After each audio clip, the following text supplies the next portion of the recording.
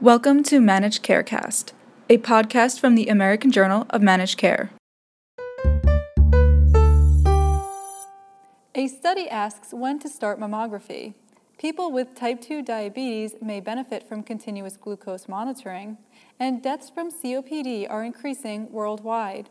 Welcome to This Week in Managed Care. I'm Laura Jost. For decades, healthcare groups have debated when women should have their first mammogram and how often they should receive them. A new study used modeling to find out which of the recommendations from three major leading groups offered the best protection, since the different guidelines call for women to start screening at age 40, 45, or 50, with different intervals as women get older. The analysis found that guidelines calling for women to start annual screenings at age 40 prevented the most deaths. Said senior author Dr. Elizabeth Kagan-Arleo, "Our findings are important and novel because this is the first time the three most widely discussed recommendations for screening mammography have been compared head-to-head. Our research would be put to good use if, because of our findings, women chose to start annual screening mammography starting at age 40. Patients with type 2 diabetes on intensive insulin therapy could see benefits from continuous glucose monitoring, or CGM, based on results from a new study. Patients using CGM had a larger drop in A1C than those in a control group, as well as significantly more time in range. The type 2 patients liked using CGM more than researchers expected, and only one of the 77 patients stopped using the system before the end of the 6-month study. The findings, published this week in Annals of Internal Medicine, involved the first clinical trial to test a Dexcom G4 in patients with type 2 diabetes against a control group receiving usual care. Dr. David Price of Dexcom said CGM is viewed differently by patients who already need multiple daily insulin injections.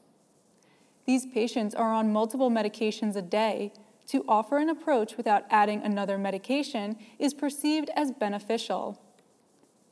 The American Diabetes Association has offered a new position statement on treating patients who have diabetes and hypertension. The statement is the first update on the topic since 2003 and reflects several important studies, including the ACCORD trial. The statement calls for the following: treat patients with blood pressure between 140/90 and 160/100 with a single agent.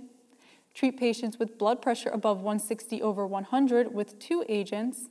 And follow the ADA algorithm for guidance on selecting agents, for treating patients who fail to meet targets, and for steps if patients have adverse effects. The full statement appears in the September issue of Diabetes Care. The death rate from chronic obstructive pulmonary disease is rising worldwide, according to a study in Lancet Respiratory Medicine.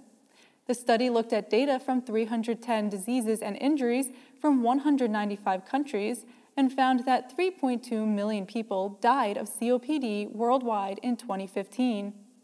This meant COPD deaths had climbed 11.6% since 1990, while COPD prevalence jumped 44% during the same period. Asthma was the most common chronic respiratory disease in 2015, affecting 358 million people, or twice as many as COPD. But COPD caused 8 times as many deaths. Researchers said neither disease gets the attention it deserves.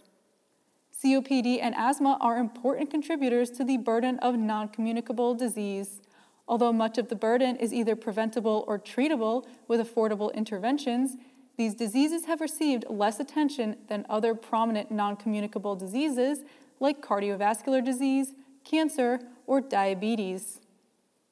Finally, a study in the current issue of the American Journal of Managed Care finds there's potential for savings with a payment model called Hospital in Home. A study by the Veterans Administration in Hawaii found that treatment with this model costs 38% less than similar care for patients in hospitals, where VA patients on the islands most often get care. The authors predict the Hospital in Home model may become more popular as Medicare requires more care to be offered through alternative payment models. For the full study, visit ajmc.com. For all of us at the Managed Markets News Network, I'm Laura Jost. Thanks for joining us.